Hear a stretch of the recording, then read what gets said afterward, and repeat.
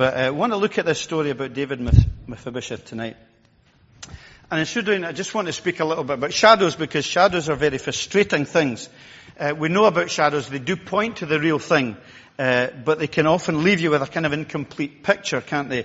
And questions and a bit of frustration, because you can't really see the real thing unless you have access to it. Sometimes we do when we have a shadow.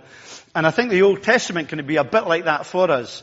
When we read it, it can be quite difficult to understand and difficult to apply in our own lives and to our own circumstances.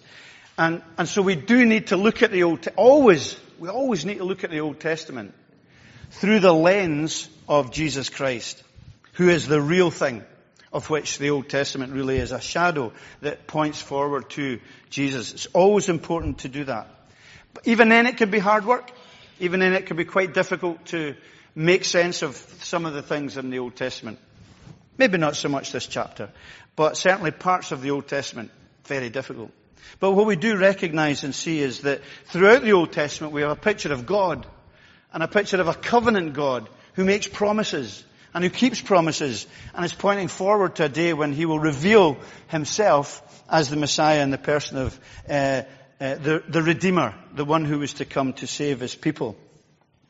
And he promises always into the chaos of life. And we're living in a lot of chaotic days, and it's important to remember his promises.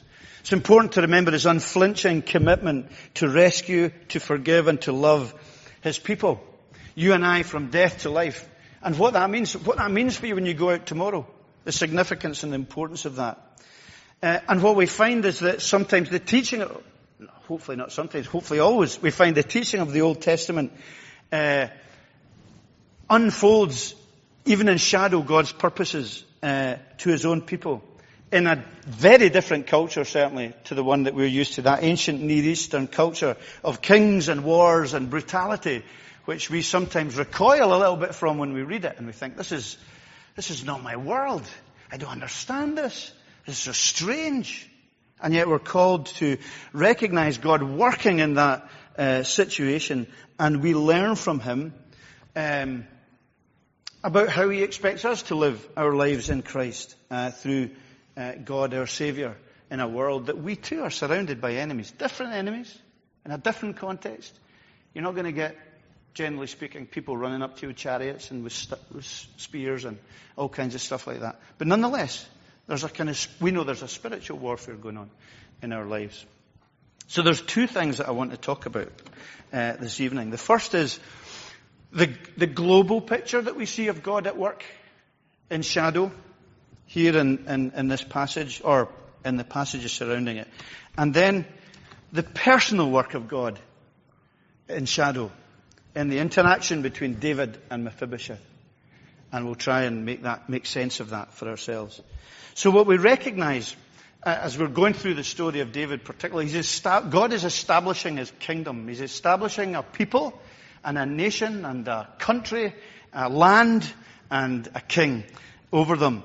And that becomes really clear in the chapter before and in the chapter after. Chapter 8 and chapter 10 are very interesting. We don't have time to read them.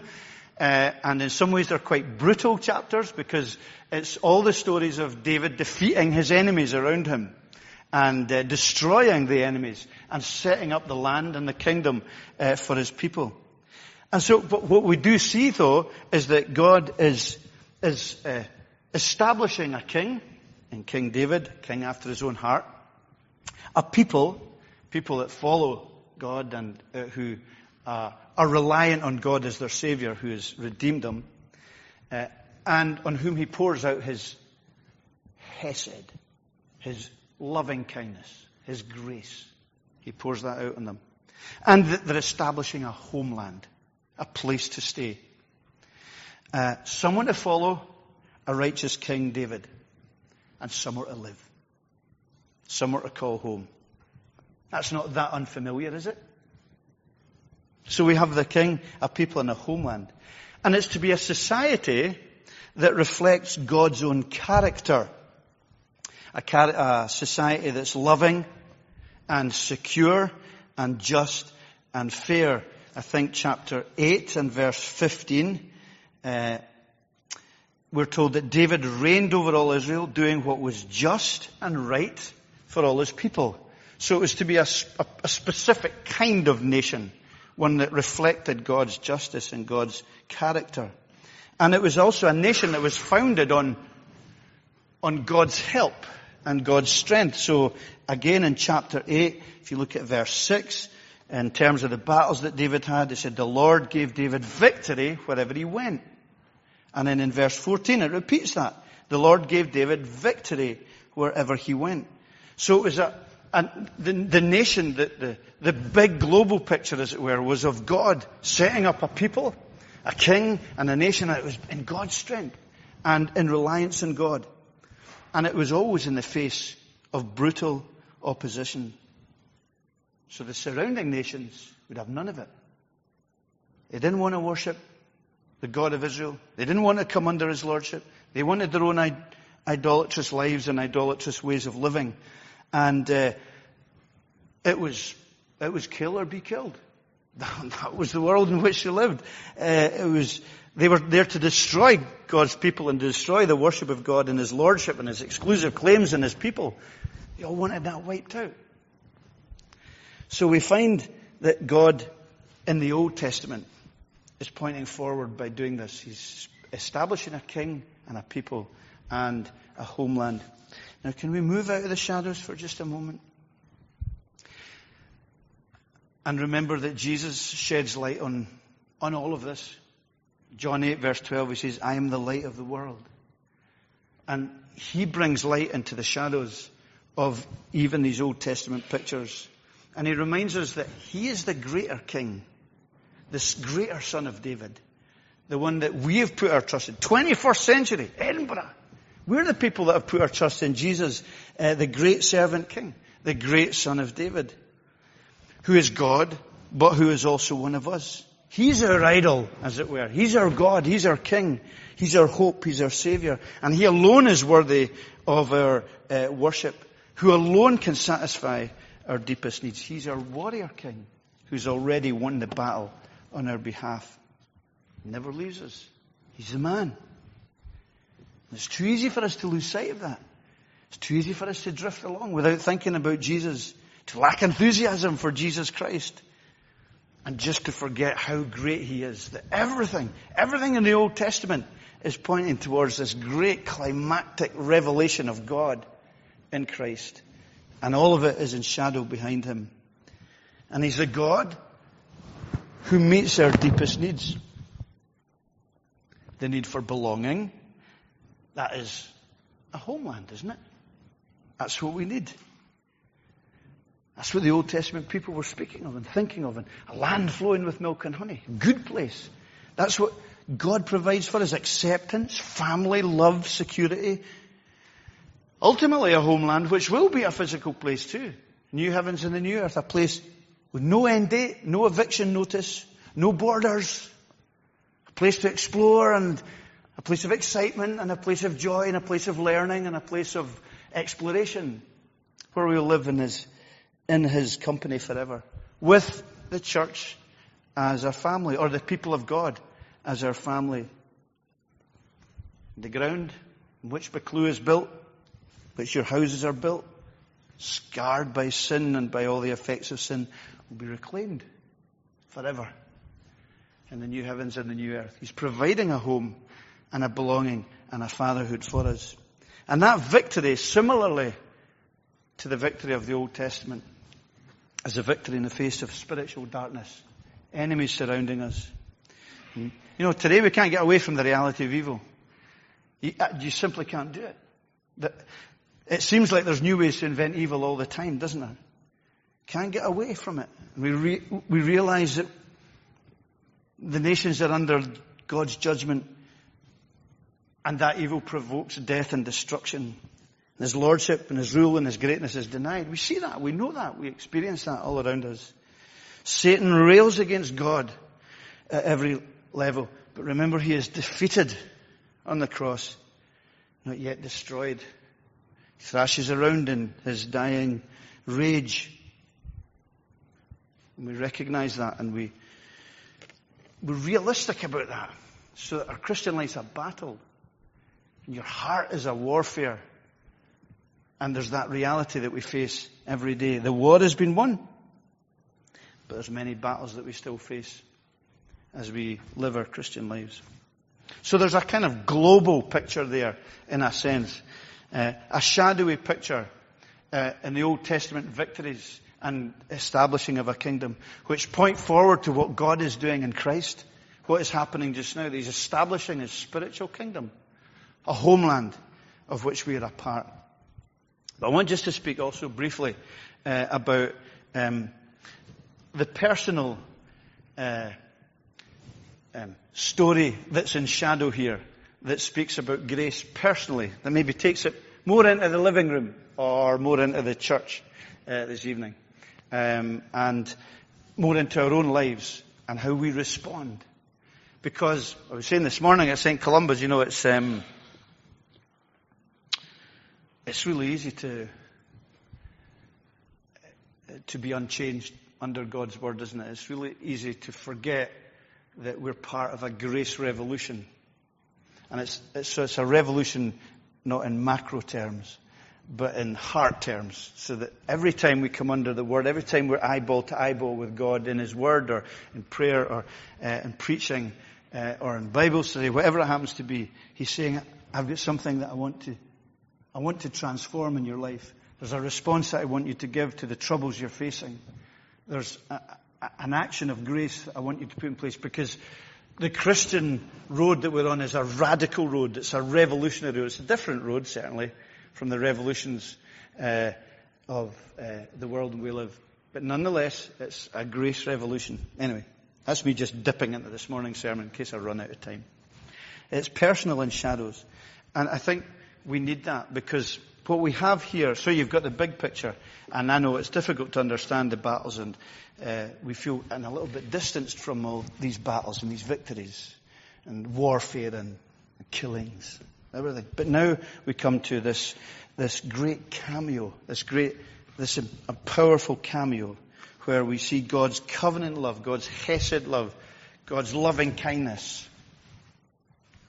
What it looks like at eyeball to eyeball level between human beings. It's a little grace oasis, as it were. It's a shaft of light, of grace light in the Old Testament shadow, or the Old Testament attic. It's a sunspot in the Old Testament shadowy garden. And it's a place of warmth and attractiveness for us, where we can see God's love at work. And I hope that we can apply that to how we live our lives. So, you're a well-taught people here. You all probably know the story of Mephibosheth and David, and the background to it as well. What we do have is the outworking of God's love in David's life. Now, I entitled this sermon, David's Finest Hour, and I genuinely believe this is King David's finest hour. His interaction with Mephibosheth is the high point of his life. It doesn't get better. God is with him in these victories, but this is a high point. And I think the text is created to reveal that, because from this point, or from the next chapter on, chapter 11, it speaks about his great downfall and his great failing and the exposing of his lust and selfishness in the story of Bathsheba and what follows from it. And it really doesn't really get any better from then on. This is the high point in many ways. And that's good and that's important, because we know that David loved the Lord. We know he was a recipient of God's great grace and love in his life. And we know that he shared that love with Jonathan. He shared that love with the way he treated Saul, even though he could have destroyed that whole family, as the kings of his day had every right to do. But Jonathan and him made a covenant in some of the earlier chapters, it's back in 1 Samuel 20 and also 2 Samuel 7. We've got this great covenant that Jonathan made with David. Said, look after my family. In covenant love. Whatever happens, Jonathan says, will you please not destroy any of my descendants? Because of the love we share and because of the love God has shown us. He says, because of God's love for them that they were asking, that Jonathan was asking. Jonathan, who knew that David had every right to destroy any particular descendants of Jonathan and Saul who might usurp the throne. Wasn't it interesting that it ended up David's own son that usurped the throne in Absalom? Anyway, he made this covenant, and David agreed in love and grace, knowing God's love in his own life, to protect and look after the descendants of Saul and Jonathan. Loyal love and forgiveness and grace. It was unbreakable. Strong bond. And so we have this story where David just asked the question, is there anyone left? Is there anyone left of Saul's family? And who I can show kindness to, same word, loving kindness, grace, hesed, for Jonathan's sake. Say that great love for Jonathan. And there was this Mephibosheth. And so he calls for him. And he calls for him to come to the house. They summoned him to appear before David. Can you imagine what Mephibosheth was thinking? Curtains. This is the end. I've been found out. Been on the run most of my life. Things have been difficult. Completely unexpected call from the king. Love to a descendant of Saul, no chance. He's an anonymous character. Don't know what he was doing up to this point. But his background, his bloodline was deadly. He had injuries, lifelong injuries, that were a constant reminder to him of the fact that he'd been on the run for his life as a small child. Probably very poor, dependent on others. 2 Samuel 4 tells us that he was dropped by his nurse while they were running away for their lives, and damaged his legs, and he was never able to walk properly after that. He himself had no self-esteem, called himself a dead dog in verse 8. Why on earth would you have any interest in me, a dead dog? It's quite interesting. He's a dead dog, and he's living in Lodabar, and that just means the land of nothing. It's a great picture. This guy's no great hero, is he? He's a crippled individual who is anonymous, who's kind of scared of his life. He has no great prospects, and he's living in the land of nothing.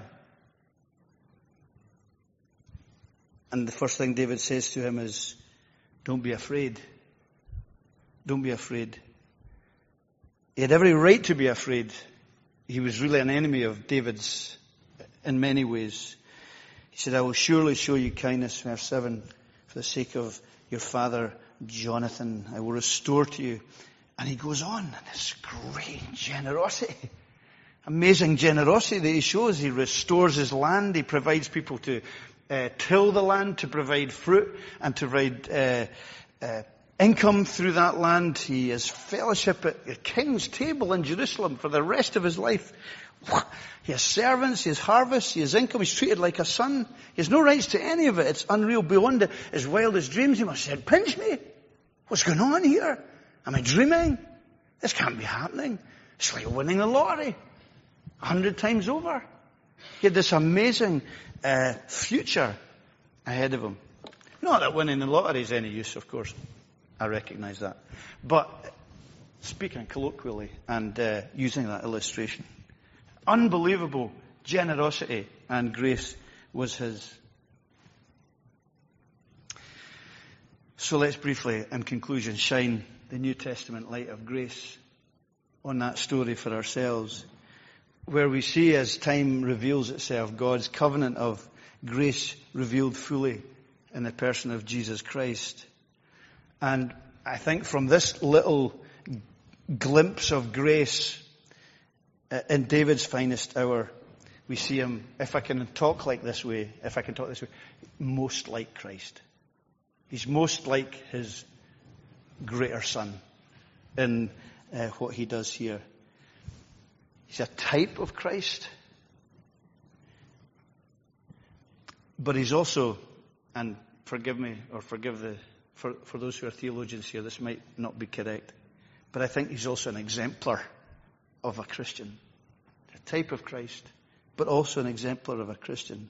He's reflecting God's love. So we find sandwiched in the global shadows of chapter 8 and 10, this amazing picture of grace being outworked, which points forward to his greater son, Jesus. Because can I say that I think if we reflect on this in many ways, we are Mephibosheth. We're the same as him before this great king, before the greater son of David, Jesus. By nature, we're hopeless before the king. We have no rights. We have every right for God to reject us. Death awaits us without salvation. And that's where sin holds us, in a place of being enemies of Christ and under his just wrath and judgment until we come to faith. It's important to grasp that, to remind ourselves, lest we think we deserve anything from Jesus, lest we think we're better than other people, lest we think people out there deserve judgment, but us in here we don't. Let's remind ourselves of who we were, if you're Christians this evening, who we were, and how God's great grace was gifted to us. And can I just ask if any of you share that same self-loathing as Mephibosheth had for himself, this dead dog? When I was reading this passage, that's always what stands out for me. That you should notice a dead dog like me. I know we live in a day and a generation where people's self-esteem is extremely low. Many people feel utterly worthless and insignificant. Feel like damaged goods, unworthy of anyone or anything. Now, if you're a Christian this evening and you feel like that, I think you need to seriously reevaluate your understanding of grace and of God's love for you and his covenant love and his promises and his commitment and the great cost he's already paid for you to be free. We kind of forget it. And yet it's the greatest cost that he couldn't have done any more for you to be sitting here this evening as a Christian.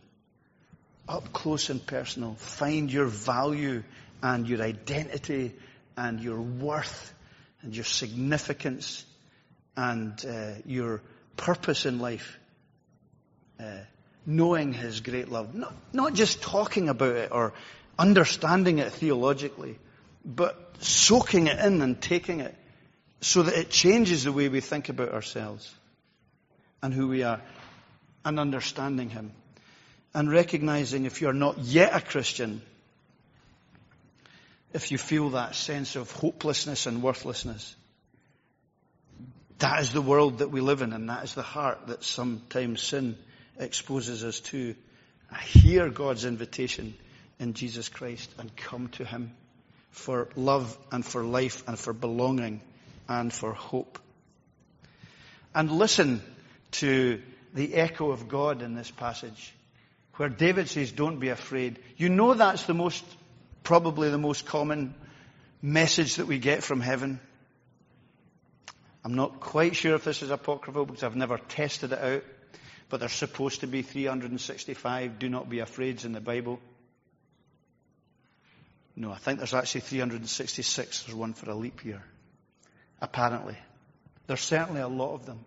Because God knows. Isn't that good that God knows that we're often afraid? And that we're often struggling and that we're often battling.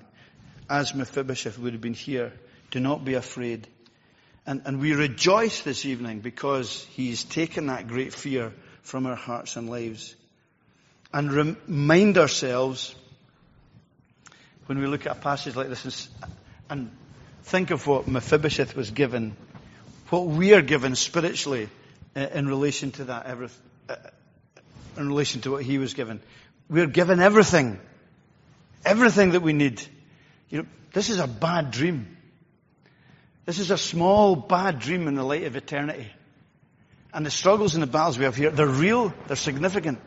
But they're a drop in the ocean compared with the reality of what we have and what we have yet to be revealed in Christ. A home, an adoption, resources. We celebrated the Lord's Supper this morning in St. Clements because it's a picture of the feast that we will enjoy in the presence of Christ, the wedding feast, where there is tremendous provision and love and joy and an unbreakable relationship with the living God, that even though we die, yet shall we live. That perspective and that hope, which is significant for us, isn't it? He sacrificed so that we can... I can't even put into words what we receive. You see what Mephibosheth gets here. And it's just a shadowy picture of what is ours in Christ. And God knows that I can't put it into words because he says it's beyond what we can ask or even imagine. But the Old Testament, the promise is thunder out of the shadows as we look at them through the light of Jesus Christ. So we are Mephibosheth. And lastly, and very briefly, I also think we're David, or that we're to take the example of David. I know that David in many ways is the type of Christ here, but he's also a sinner that's saved by grace, isn't he?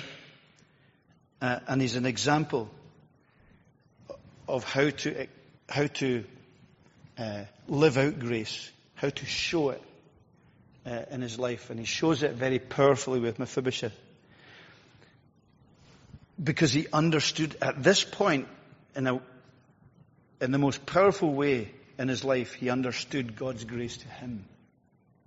And how that should make him act with others. And that's why truth is crucial for us tonight and in our Christian lives, why the teaching, the doctrine, the truth, the person of Christ, understanding the gospel, understanding the covenant. Why that is so important.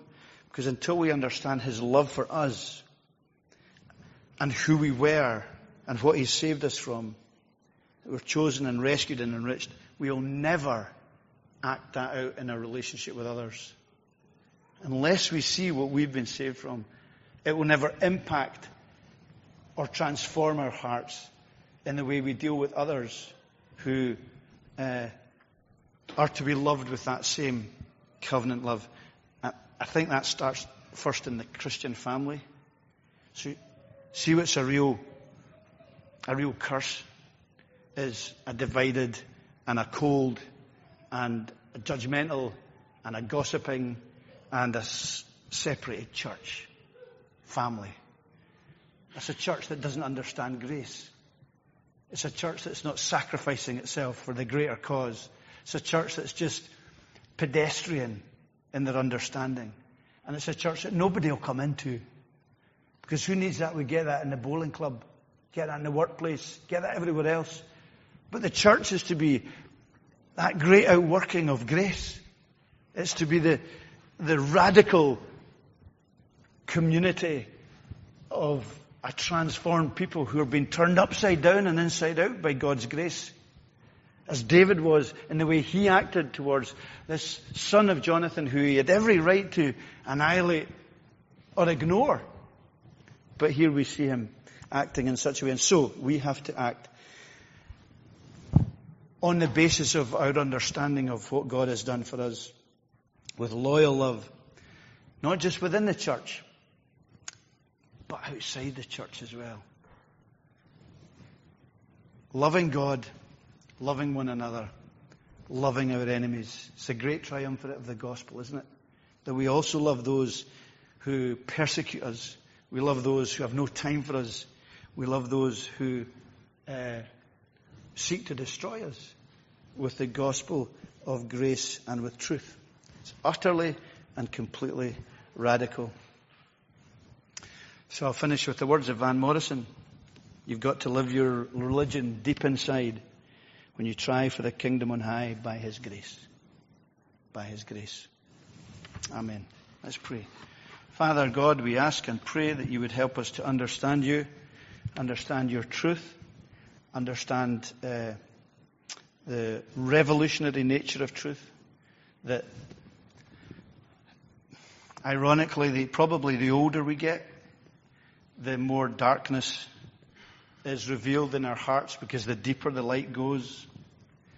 And the things you forgave and were patient with when we were younger Christians, you now want to deal with, and you want to transform, and you want to change. And so the great counterintuitive reality of your gospel is that we're being transformed more and more. There's never an end to it. We don't relax. We never retire from it. We're never complacent. And we pray that we would see the need for grace, patience, understanding, love, commitment, and sacrifice and cost in the great gift of salvation we've been given. And in so doing, help us to be as like Jesus as we can be. What an impossible task that seems to be, Lord. Just like a rich man entering the kingdom of heaven. Impossible. But we thank you for your own words which said these things with men are impossible, but not so with God. And we pray that we would take our impossibilities to you this evening. When we want to grumble or complain or be greedy or selfish or proud or insular or can't be bothered with people or church or the Bible or prayer, and all the impossibilities that come into our lives day to day. Help us to take them to you, and you're an understanding and patient and forgiving God, and a provisional God. You provide for us in all that we need, and we pray for your provision and for that honesty with you. May we learn from David. May we give thanks for Mephibosheth and for the shadows that point forward to the great Savior Jesus. Bless us, we pray. In Jesus' name. Amen.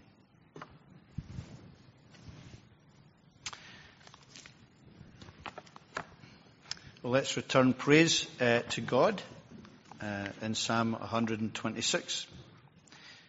Well-known psalm, well-known words in the Sing Psalms. And it's just that hope of restoration and the reality of God working in us. When Zion's fortunes God restored, it was a dream come true. We'll stand together. Praise Him. When Zion's fortunes God restored, it was a dream come true. Our mouths were then with laughter filled, our tongues with songs anew. The nations said, the Lord has done great things for Israel. The Lord did mighty things for us, and joy our hearts knew well. Restore our fortunes, gracious Lord, like streams in desert soil. A joyful harvest will reward the weeping sower's toil. The man who bearing seed to sow goes out with tears of grief, will come again with songs of joy, bearing his harvest sheaf. Now may the God of peace, who through the blood of the eternal covenant brought back from the dead our Lord Jesus, the great shepherd of the sheep, equip you with everything good for doing his will, and may he work in us what is pleasing to him through Jesus Christ, to whom be the glory forever and ever. Amen.